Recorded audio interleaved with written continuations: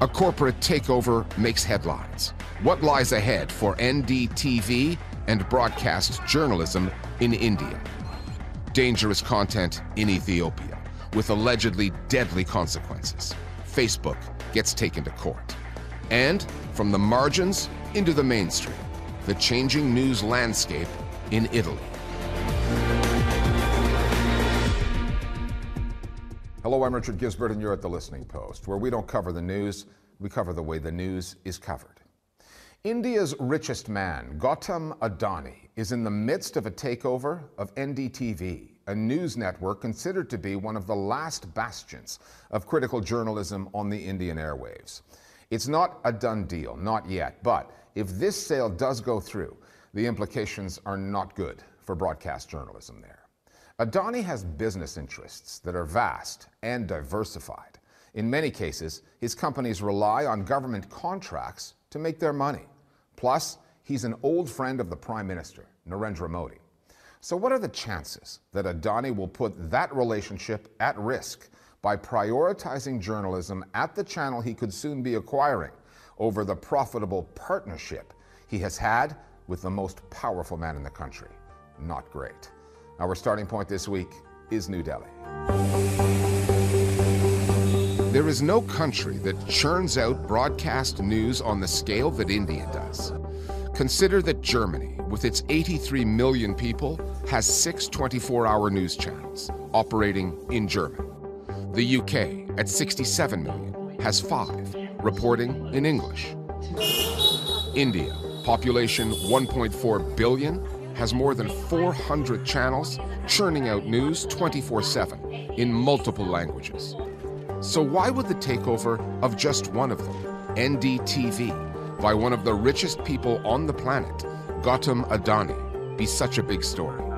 And why would it provoke one of the channel's most revered journalists, Ravish Kumar, to just up and quit?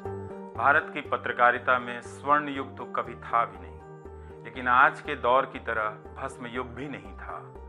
भस्म युग से मेरा मतलब है जहां इस पेशे की हर अच्छी बात तेज गति से भस्म की जा रही हो। हर समय में There have always been challenges to journalism in India. There have been instances, big and small, where news stories were either censored or just never allowed to be produced at all. But we've never had a period like this one, where the ethics and standards of journalism have plunged so low. That's what Ravish Kumar was highlighting, especially when it comes to news channels. Our journalism has become a symbol of all that is wrong with our society. बहुत सारी बुराइयों का प्रतीक बन गई है।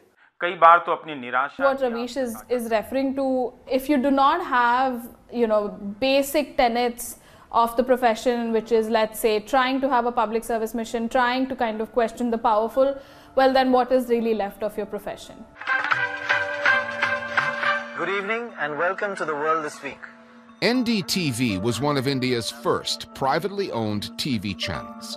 It got its start in 1988, launching its 24-hour news network 10 years later. Hundreds of news channels have since sprung up, and the vast majority now reflect, and in many cases sell, the politics of Prime Minister Narendra Modi's BJP party. There is no other leader as popular as Prime Minister Narendra Modi. Since Modi came to power in 2014, more and more channels have aligned with the BJP's Hindu majoritarian policies. If that means parroting attacks against Indian Muslims, so be it. क्या जो मुसलमान राष्ट्रगान गाए, जनगण मन गाए, वो काफिर हो जाए? क्या देश का सम्मान शरीयत के खिलाफ है? The BJP government can squeeze media outlets that don't cooperate by denying them government ad revenues that they need to stay on the air or in print. That, combined with their owners' vested interests, some ideological, but more to do with their businesses' bottom lines, and critical journalism, goes out the window. NDTV has been one of the very few exceptions to that rule. For example, in the recently concluded state election in Gujarat, NDTV did a very good report, which nobody else showcased. NDTV reporters found out that the entire village has no electricity, no paved roads, no schools, no water.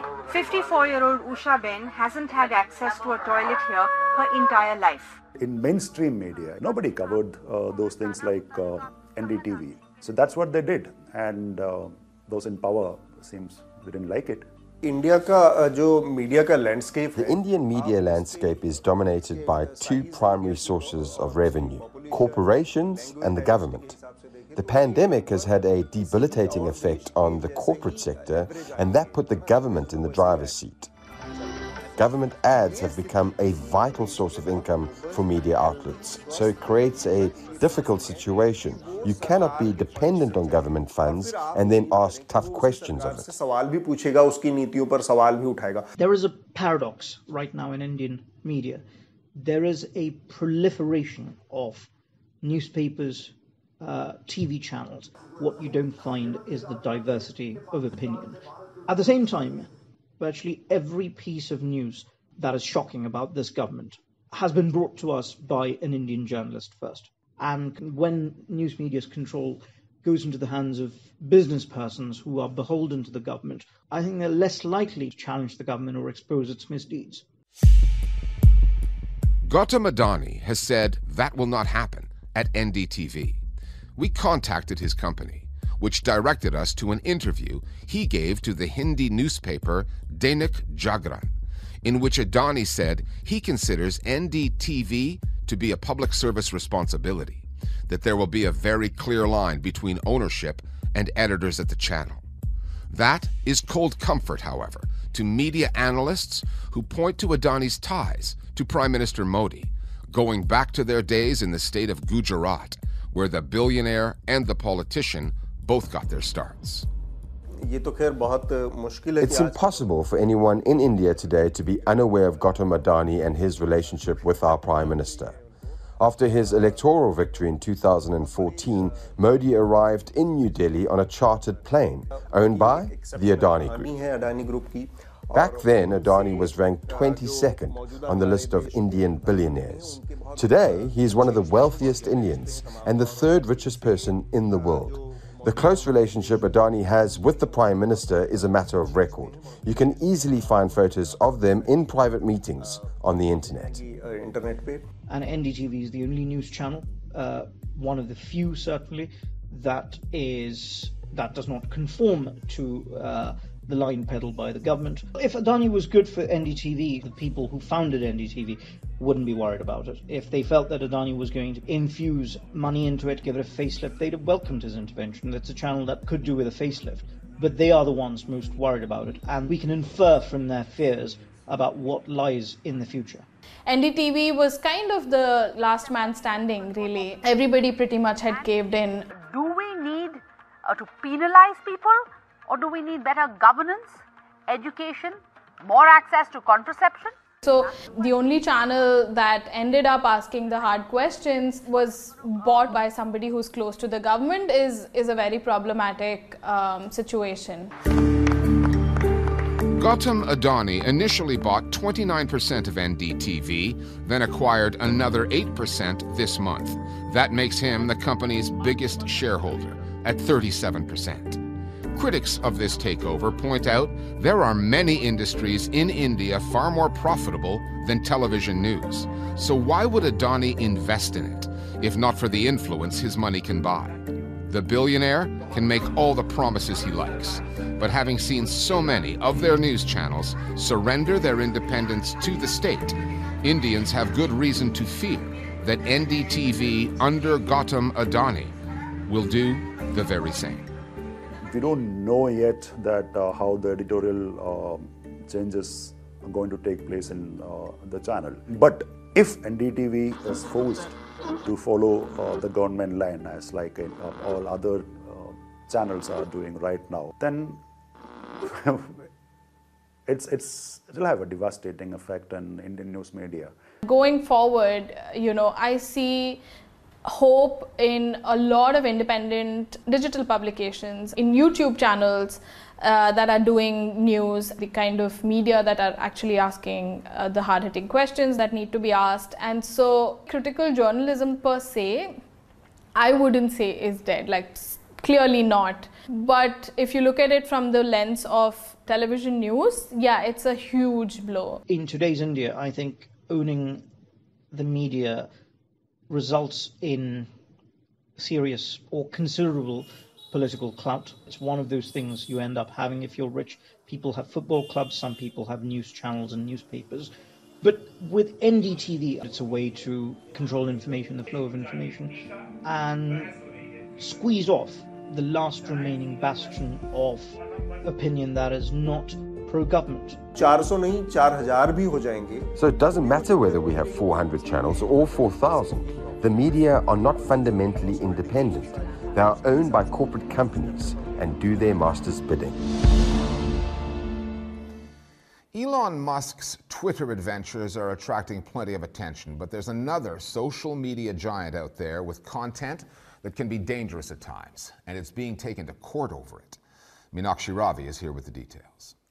Richard, the company being sued is Meta, which owns Facebook. It's being taken to court in Africa, where it's being sued for nearly $2 billion. The case is before the High Court in Kenya, but it pertains to Ethiopia.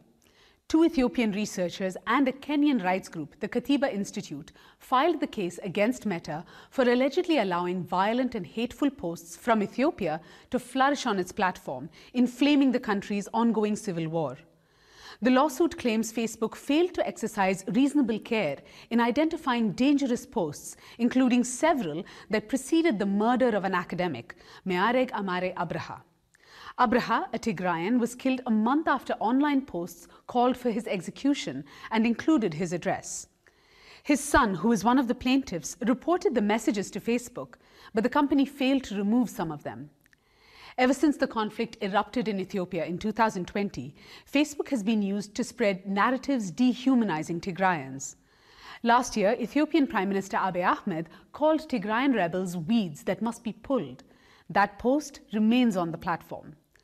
Meta has said the company invests heavily in teams and technology to remove such content and employs staff with local expertise. However, the Facebook papers published by the tech outlet Wired in 2021 revealed the company does not have nearly enough content moderators to police posts from Ethiopia, a country of 120 million people and 45 languages. Among the organizations backing this lawsuit, Amnesty International, which says dangerous content on Facebook lies at the heart of Meta's pursuit of profit, and the time has come to hold the company to account.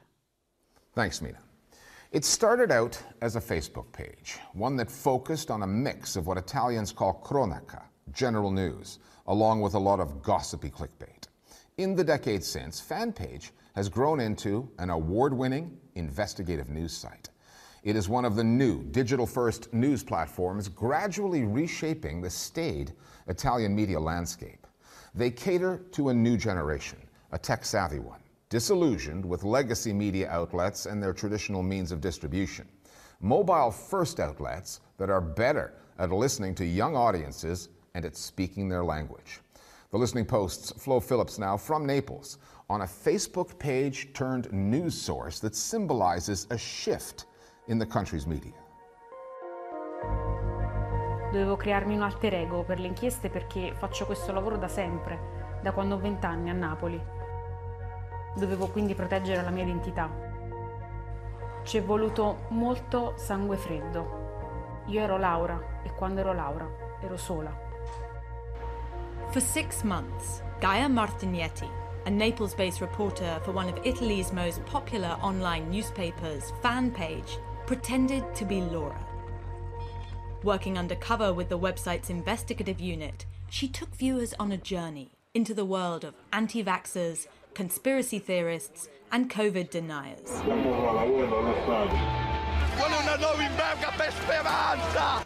The result of that 6-month project, 3 films entitled I Super Diffusori, or The Super Spreaders, an investigative trilogy that added to the list of journalistic exposés that have helped FanPage make its name. Covering stories about political corruption and paedophile groups, scandals involving the Catholic Church, businessmen and criminals, FanPage's investigative output has had tangible effects. Soldi proprio sporchi, sporchi, c'è sangue. Forse se vogliamo If we want to pinpoint one moment when Fanpage acquired real nationwide significance, it was after the bloody money inquiry into the illegal trafficking of waste in Italy. There was an undercover investigation, and it had a tremendous impact. It involved different political figures and led to a number of arrests. Chiamo Nunzio Perrilla e sono un ex boss della Camorra. Questo è quello che abbiamo scoperto. Something changed for us at that point. But Fanpage had existed before that, and it already had a readership in the millions. It's not just about undercover investigations. There's so much more to it than that. Traditionally, investigative journalism is the jewel in a news outlet's crown, and Fanpage has been very smart in making investigative journalism one of its specialties. Their investigations give it its high profile, and they're counterbalanced with more light-hearted content, celebrity gossip, that draws large audiences and brings in the revenue to pay for the longer-form content. Just think, in 2021, Fanpage became the 5th most popular online news outlet in Italy, with 19% of the market share. 19% di reach. Fanpage got its start in 2011 as a Facebook page, and its editor-in-chief, Francesco Cancellato, still calls Facebook the site's big brother. But it's come a long way. In a landscape dominated by Italian broadsheets, familiar names like Il Corriere della Sera, La Repubblica, La Stampa, Fanpage has stayed away from print. There's no need. Its YouTube community, U-Media, equals that of La Repubblica and Il Corriere della Sera combined, and its various platforms boast viewing numbers of more than 10 million. While its undercover investigative journalism strikes at the heart of Italy's political power, it is Fanpage's exclusive interviews and slickly produced videos that drive the daily hits. Cancellato says Fanpage is up there with the established newspapers, but with one major difference. Di sicuro so però qual è il DNA di questo giornale. Its DNA, unlike the majority of newspapers in Italy, stands out because our editor has no conflict of interest. And that means the paper can tell stories as they are. I believe this is what makes Fanpage different from other titles. It was true 10 years ago, and it's still true today. So does something as simple as Fanpage's location. Like legacy media outlets, the website has offices in the political capital Rome and the financial centre Milan, but its headquarters are in the south of Italy, here in Naples, a city known for its unemployment, underdevelopment and a reputation for organised crime. Fanpage is bridging Italy's north-south divide, offering journalists born and raised here the chance to tell stories from the south and give them a national platform. Ciao, ciao, ciao. Reporters like Gaia Martignetti, a native Neapolitan, who says she never thought she could make a career of journalism so close to home. Quando ho iniziato a fare questo lavoro, tutti quanti mi dicevano che non sarei rimasta a Napoli. Dovevo pensare di andare a Milano, a Roma, o addirittura qualcuno mi diceva fuori dall'Italia. Raccontami come essere una giornalista a Napoli. È una bella sfida perché questa città ha un materiale umano e storico che non trovi da nessun'altra parte. Napoli vuole essere raccontata, quindi ovunque ti giri trovi una storia. Ti faccio un esempio. Stavo tornando a casa, era circa mezzanotte, e mi sono trovata davanti a una stesa di camorra. C'era la polizia che ricostruiva la scena e questi bambini si sono avvicinati, mi hanno chiesto 20 euro per raccontargli cosa fosse successo. 20 euro? Sì, ovviamente io non glieli ho dati 20 euro, però avevo il cellulare e ho ripreso questa scena e il giorno dopo ho raccontato quello che era successo ed è diventato il mio primo servizio per Fanpage. Martignetti joined Fanpage in her late 20s and found that most of her colleagues were of a similar age. In an industry traditionally made up of middle-aged men, new digital-first outlets, sites like Fanpage, Il Post and Open, tend to skew young. Open is a youth-oriented online platform founded by one of Italy's most established journalists, Enrico Mentana. A few weeks ago, he posted a job ad in search of 4 new hires. Among the prerequisites, applicants had to be young. Mentana's idea was to offer young journalists a start in this industry. I wouldn't call Open a journalism school exactly, but a kind of lab where we train new journalists. When we started our operations in 2018, Mentana would say to us, first, you need to learn how to bake bread. 3 years down the line, I think he was right. Open has learned how to bake bread. We've managed to establish ourselves in the journalism industry as a reliable source of verified information, with an in-depth presentation and fast delivery. E allo stesso tempo rapida. Enrico Mentana is very experienced in and knowledgeable about the Italian publishing industry, and he spotted a niche overlooked by traditional outlets. A seguito della morte di Maradona. So Open emphasizes fact-checking and the debunking of fake news on social media. Cioè non sono i cittadini e le cittadine. Similarly, Luca Sofri's Il Post concentrates on so-called explainers. Fare affari nel campo dei rifiuti. And then, of course, Fanpage focuses on investigations. These outlets have all been successful because they've honed in on a specialization. Un elemento di specializzazione. For younger, digital-only outlets out to compete with established media giants, such specializations can make all the difference. Lacking the legacies and reputations of Italy's mainstream newspapers, these mobile-first alternatives walk a bit of a tightrope, balancing the need to feed older audiences news content in forms they are familiar with, while targeting their younger audience with niche content that speaks to them. C'è un detto che io amo molto. There's a saying I like a lot, which is, new media, old values. It's true that mobile-first journalism has its own language, its own style, but the fundamentals remain the same, and those fundamentals are essential for Open. I'm conscious that our goals are extremely ambitious, perhaps too ambitious to encompass all the diverse challenges we face. But hey, that's where all the fun is. Però di sicuro è molto divertente. And standing still has its dangers. As Fanpage can tell you, its audience might be on Facebook one year, TikTok the next. If there's one lesson Italy's old guard outlets can learn from the new ones, it's this: adapt or die, innovate or risk irrelevance and possible extinction. È questo che ogni giorno ci sfida. This is what really drives us, constantly experimenting, innovating and changing. I believe it is our duty, our mission, to bring about innovation to the media landscape in Italy. I don't feel I'm in competition with Il Corriere della Sera or La Repubblica. My real competitor is anyone who is more innovative than I am. È chi è più innovativo di me. Quello che più mi attrae di Fanpage è la sua voglia di sperimentare. La sperimentazione è alla base. Altrimenti questo mestiere muore.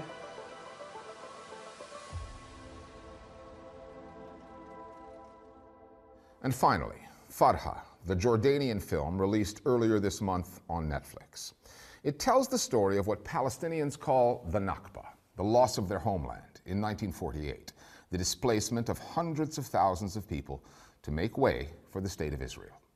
The film and the attention that it's been getting around the world has riled officials in Israel who have urged people to cancel their Netflix accounts. Bots and spam accounts, pro-Israeli ones, have been driving the film's ratings down on IMDb, which doesn't quite square with the positive reviews from actual film critics and the fact that Farha has been nominated for an Academy Award. We'll leave you now with a list of other films and TV series on Netflix that would get lousy reviews in Israel, because in one way or another, they all tell the story of the Palestinian struggle. We'll see you next time here at The Listening Post. ما عاد تشجع مارادونا؟ شو؟ بعد مش رافع حلم عشان مارادونا. طيب يلا باي.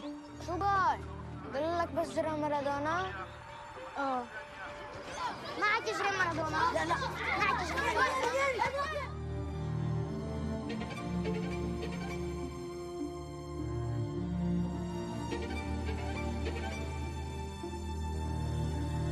I need toilet paper, lemons. Security chief, move now!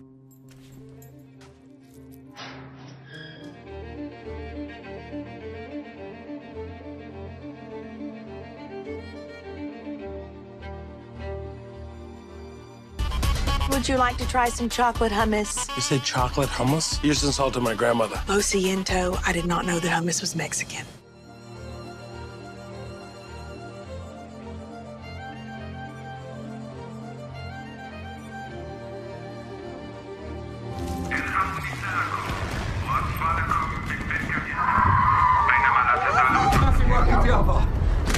برجع يابا، خليكي جوا يابا، لا تخافي.